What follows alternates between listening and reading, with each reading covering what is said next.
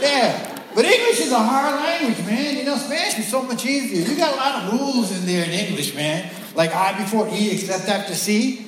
I didn't know there was this beef in between the vowels and stuff. You know? It's weird, because E, I, O, U, and sometimes Y. What's up with Y? It's got like an identity problem. You know, it's like the Bruce Jenner of vowels or something. You know? It's just be a vowel, man, you know? And my mother, I felt bad because she would try to do the English thing, but like she would say, you know, they say, what's wrong? I said, tell her I got a pneumonia. I said, pneumonia? No, it's pneumonia. I said, you don't say the P. I said, why the hell don't you say the P? It's there. Why are they silent letters and words? It's like some elaborate witness protection program in there or something. Did the P do something wrong? Is it a snitch or something? Did it snitch on that guy from Sesame Street? Remember him? Selling the vowels? Hey, want to buy a vowel? Made no sense to me, man. My dad was in the military. He was very proud, man, you know. And the thing about it was, you know, when they ask me my name, I always say it in Spanish, though. I say rentas, you know, because in English it's rent ass. You don't want that. Helps a lot with the jobs and, you know, pole dancing, that's it. Right? My dad was proud he wanted to learn English, so this dude was clever. You know how we learned English? From a radio. We had an AM FM radio. He thought AM meant American music. And FM meant foreign music. So we wanted to learn English, so we kept on the AM station. Only station that took was a Polish station. There was a bunch of Puerto Ricans listening to Polish music, you know what I mean? So my dad's the only Puerto Rican I know who speaks English with a Polish accent. Hey, how you doing? Muy bien, don't you? It's crazy. My mom's cool, man. My mom's a cool lady. You know, she used to get her hair done. She was real frugal about it, you know. She would get it done on a Saturday, and she tried to make it last the next Saturday. So she would sleep with her head out of bed like this. Which is crazy because my dad would get up in the middle of the night to go to the bathroom and bang his head, fall to the floor, start yelling shit out in Polish, you know. Hello and welcome to Healthcare Unreformed, a podcast dedicated to health and humor. I'm Angel Rentis, your host. With me today is Dr. Joe Dellorfano, who is actually the founding father of the term Healthcare Unreformed. Joe? Hi. How's it going? Great. How are you? Good.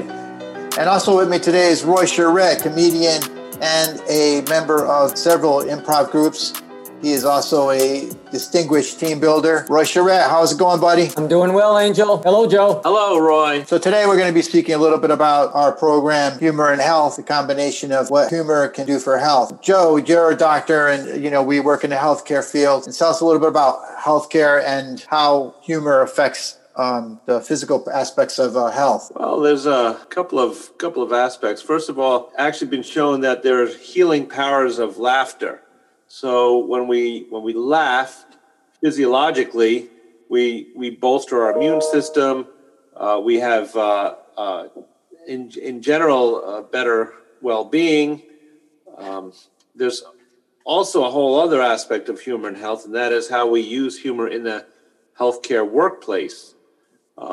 Maybe working with patients and trying to make them laugh, or sometimes even not being appropriate with humor in the workplace. And that's one of the deals where you don't have to charge them, right? At that point there, that's a free service. Right. There's no coding for that one.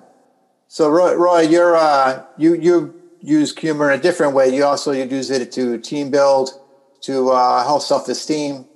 What's your experience with that? Well, what I find, especially over the years, is that a lot of humor comes from situations that occur which are initially uncomfortable or not funny initially, and yet when the story is told afterwards, or when you look at it from a certain angle or with a certain lens, then you do find humor in different situations. It could be something as simple as being annoyed by driving in the passenger seat of a car and it starts to sprinkle outside and you're waiting for the driver to turn the wiper on and he's not turning it on. Eventually, you're starting to squint and look and thinking, when is this guy going to turn the wiper on? And, little things that bother you that are, again, not initially humor, but did you ever get a hair in your mouth you can't find, and you're looking at someone and they're doing that tongue thing, and all of a sudden they're like, and you're like, what is wrong with you? I got a hair in my mouth. I can't find it. Little things that happen are sometimes very humorous when you look at it again from a certain lens. You ever turn your neck real fast and you get one of those zingers in your neck? I mean, certainly it's not funny then, but to think about how those instances are humorous to look at afterward. You ever see somebody leaning back on two legs of a chair and they almost lose it for a second and they make that amazing save? Well, the heart rate is going 120 miles an hour, but the sight of someone's waving their arms in the air, making that incredible save, can be very funny. And so you find a lot of humor in things that are uncomfortable or unusual, but certainly that's one of the ways I think that humans have developed a way to deal with things that are slightly stressful, slightly uncomfortable, and that we laugh at things, especially when we see other people in those humorous, uncomfortable situations. It's that perspective. Those that are very popular for that exact reason. You're watching people get embarrassed. You're watching people do things they normally wouldn't do. They don't know they're on camera. Those are examples of situations where humor is actually being utilized in a way where it's good for your blood pressure, it's good for your cardio, it's good for your abdomen to laugh. And so you find a lot of great reasons to use humor throughout your daily lives. That's why I use humor. I don't go to the gym. I don't need to go to the gym. I do my class, I get my workout, I get a six-pack from laughing. Mm-hmm. You know? Well, usually the laughing comes with a six-pack, so it doesn't matter at that point. You know, you could be over somebody's house and they're walking by the coffee table and they bump their leg, and you can see that they're in pain, but it could be funny to everyone else, right? Because we've all been in this situation. We all have empathy for that person, but it could be very funny to see as long as it's not ourselves, right? It also gives you some kind of locus of control. I mean, most people, you have to laugh at things. You can't have any control over things. Mm-hmm. So the only thing you really do have is you can laugh at it. Yep. And that's how I see things, you know. Yeah. We use humor all the time in the hospital. I think it's important. It's a coping mechanism that people use. Okay, so you got to be careful, though, because there are times where you're in the hospital and, you know, it's not appropriate or the patient isn't in that frame of mind. Sometimes my favorite patients are the ones who joke going into the OR, right? Good mood, good perspective, but not everybody is like that. And you have to be very careful with when you use it in our work. Hey, the last thing you want to hear is the guy working on you go, oh, shit. What's that sound? If you're in a barber's chair and someone goes, oh, shit, you feel bad enough. But if you're like in a hospital and a doctor goes, oh, shit. Yeah, it's a big difference. Different level. Yeah, but everything you have to just assess things, you know, assess people's humor. On a date, you know, you go on a date, you have to assess what you can say to this person if you don't know them, so you have to feel them out. Same thing with a patient. You have to feel them out, see what they're like. You know, my favorite patients, I joke around all the time. And even I feel them out. I don't start joking around right away. I was doing an EKG on somebody. I was reading their EKG. They didn't realize I spoke Spanish, and they said, you know, he's a good-looking guy. He's a little fat. He could lose some weight. And so I looked at him and I felt him out a little bit. And then they asked me, is the EKG okay? I said, oh, it looks pretty bad. It says you have to lose weight. You know, basically in Spanish to them, they all cracked up all of a sudden, you know. But it did lighten up the mood. You could use humor in different ways, but you always have to assess things, just like you assess how people are feeling, how they're doing, what's the best movement to do around them. We've now determined that humor is not an acceptable form of weight loss, as you proposed in the beginning of this podcast. It is, but you know, it does help you when you laugh. Physically, you know, laughing, you know, is great for you physically because you see a drop in blood pressure. You see, like Roy said, increase in heart rate. Laughing is good for you. It gives you psychological benefits. There's physical benefits it has, and who doesn't like a good joke? Well, like Roy, there are situations also in the corporate world. You're hired to do humor in a corporate setting. There's a lot of, especially nowadays, a lot of times you have to be cautious about that. But do you have experience with that? Nothing to incriminate yourself, please. Oftentimes when humor does come up in different workshops or classroom settings, however, it's normally something that happens kind of on the fly where the participants will notice something funny or notice something that's worth sharing in a way that provides a smile or laughter to everyone. And laughter is contagious. It's been shown there are even some groups, I believe this movement started in India, where people actually get in the room and without any stand-up, without any other stimulus, they just start laughing.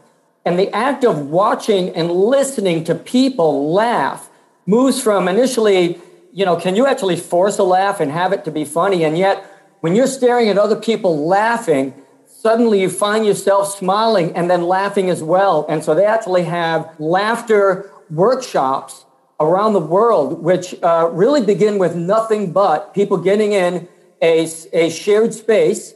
Of course, with COVID, not so much anymore, but the act of laughing, just like watching someone yawn, is very contagious and puts a smile on your face. I think people are very empathetic to all types of emotions.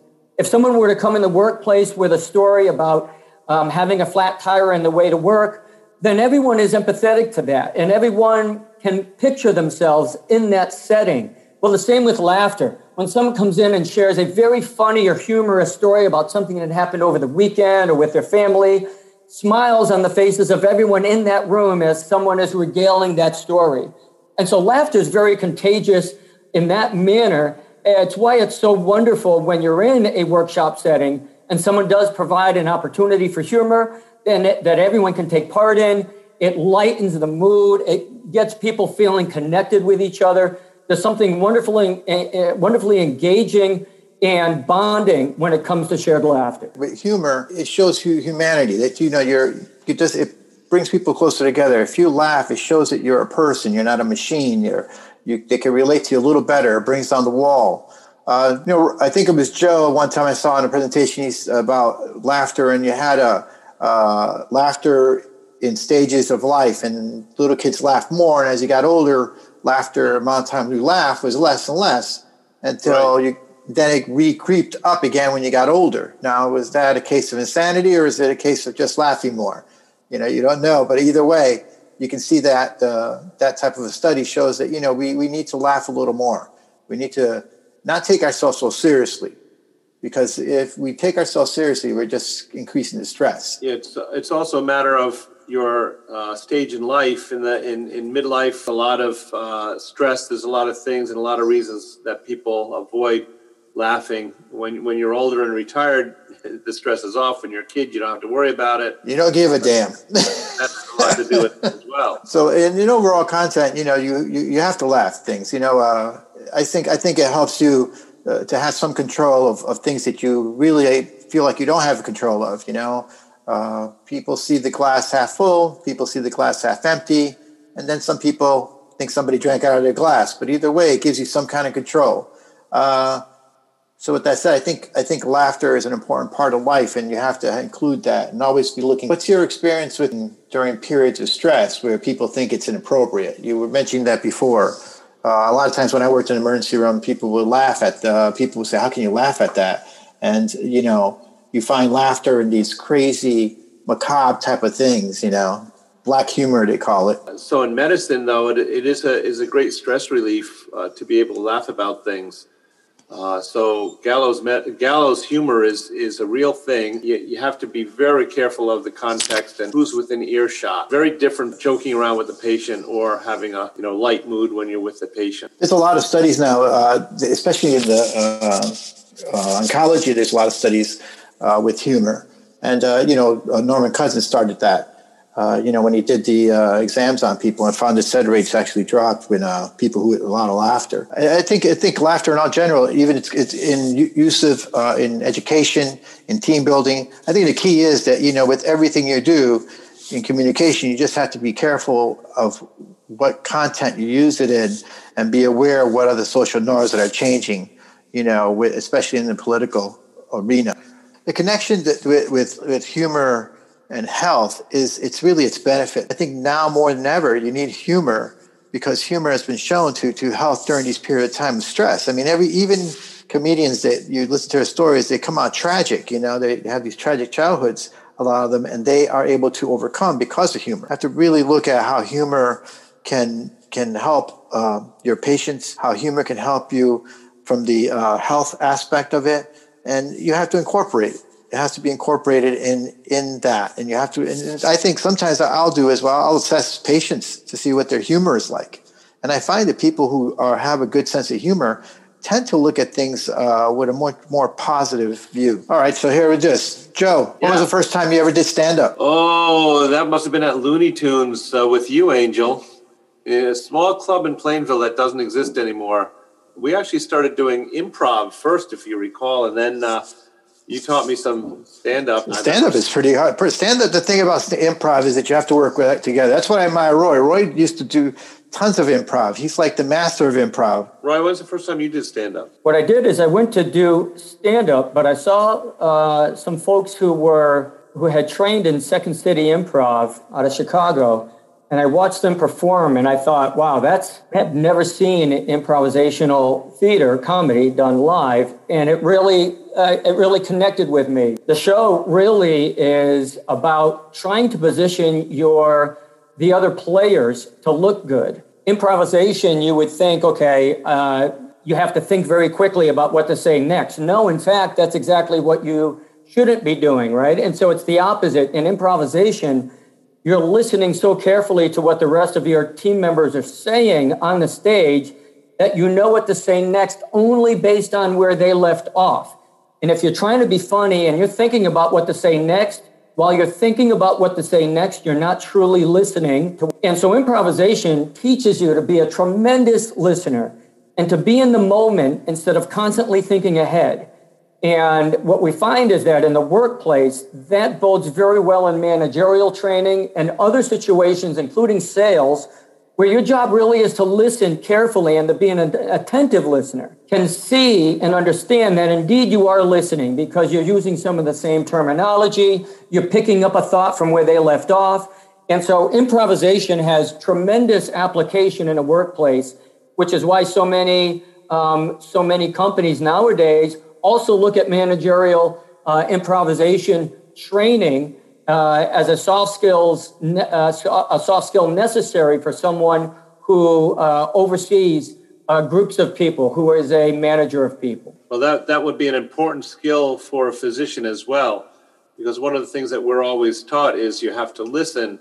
You can't direct the interview when you're talking to a patient. We have to figure things out, but the answer is always in what you're hearing.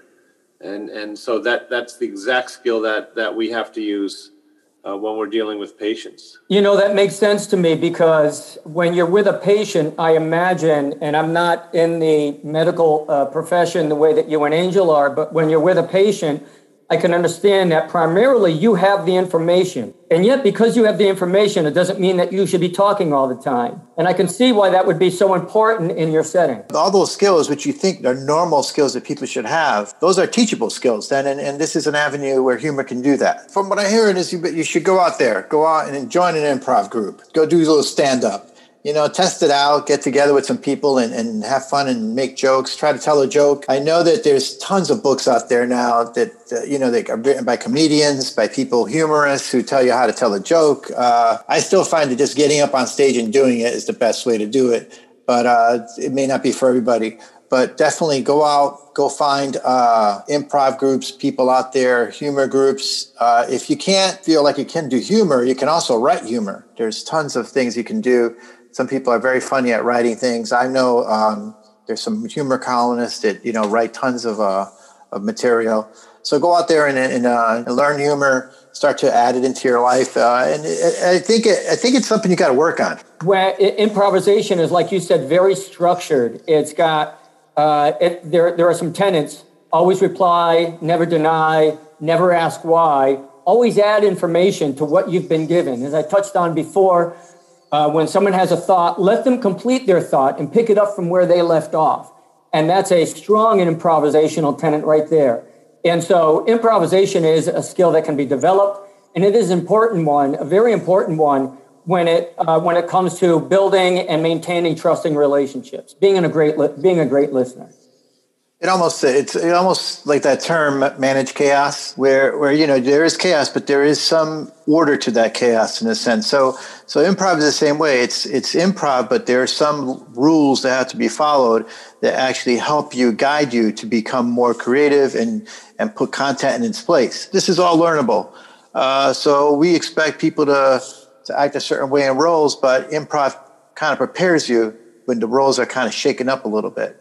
Sure. And a lot of, you talk about improvisational comedy, or just you guys were talking about stand-up a little while ago. So much of that depends on our upbringing, right?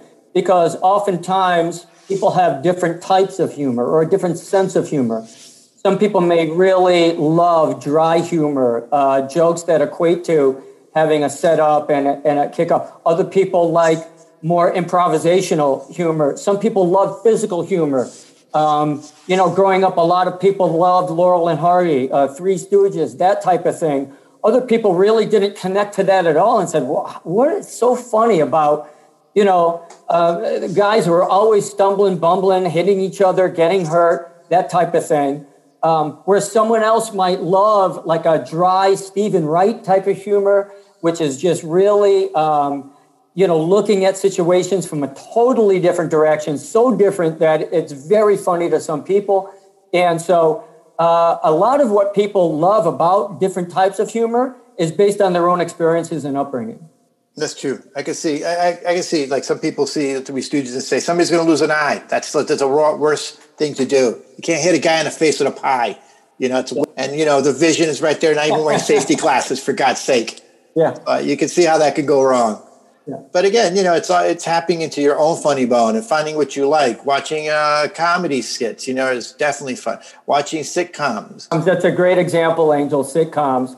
Because all of the great sitcoms, from I Love Lucy to Friends, they all had to do with situations where people were in uncomfortable situations because of something they did. Lucille Ball on the conveyor belt, stuffing her mouth chocolates full down her throat, or whatever that scene was. Or in Friends, they constantly got into situations where they had to get themselves out of trouble in one way, shape, or form. And those are some of the most popular sitcoms in the world. Look at Seinfeld, again, another example of constantly find themselves in trouble for things that they were doing or saying. But those are the things that people love to watch. Things they can relate to. Taps into their funny bone. Again, yeah. if there were no problems in those shows, you wouldn't have the humor. And the humor comes from watching other people deal with issues and problems. And who hasn't been stuck down a conveyor belt with chocolate? Who hasn't wanted to just be in that type of job? Yeah. How many times did you? I've always, when I get busy, first thing I think is eat the evidence. That's what I do. That's the way to go. Do we still have sitcoms? I don't watch a lot of television myself, only because I don't either. I watch PBS and NPR. I listen to. I read the newspaper. I don't read. You guys would have to tell me. Really. I had a yellow Plymouth Horizon, and Jim Stock and I went to do a comedy show. And after the show, it was late. We were like in Saratoga. We were very far from home, and it was super late. We did 2 shows for like $25 each. We go out to the parking lot. We walk over to the car. We open it up. We get in. We close it. And then I look around and I say, oh, my God, Jim, my car got broken into. Look. And so we're looking, and it's got papers all over the place. And we get out of the car, and I'm looking. And I say, you know what? I don't recognize any of this stuff. We were in somebody else's car. And it was unlocked. We literally got in somebody else's car and started rifling through stuff and like throwing stuff around, saying, oh, my God, my car was on the other side of the parking lot. Similar type of car, yellow Plymouth Horizon. So, but yeah, we got in the wrong car. We were there for 5 minutes complaining about how someone broke into our car and trashed the place. And we were in someone else's car the whole time. I parked my car and I came out and I saw these 2 weird guys in my car rifling through stuff. Yeah. You drove a yellow Plymouth Horizon? Oh, yes, Jesus. Yes. I thought they only made one of those cars. No. Who would have thought? Same taste. But comedy definitely is a great tool. So with that said, I think I want to thank Joe, who is, first of all, for coming on and being the man. Thanks, Angel. And Roy. Thanks for the invite, and it was a pleasure to be on with you guys. We will come back again and keep this podcast going. Again, looking at different things. We'll look at different humor, invite different comedians on, and we can talk about aspects of health like diabetes, vaccinations, Alzheimer's, just different topics in health. And if you're interested, we hope you can hear this more often and just add us to your playlist. Thank you again, and we're out.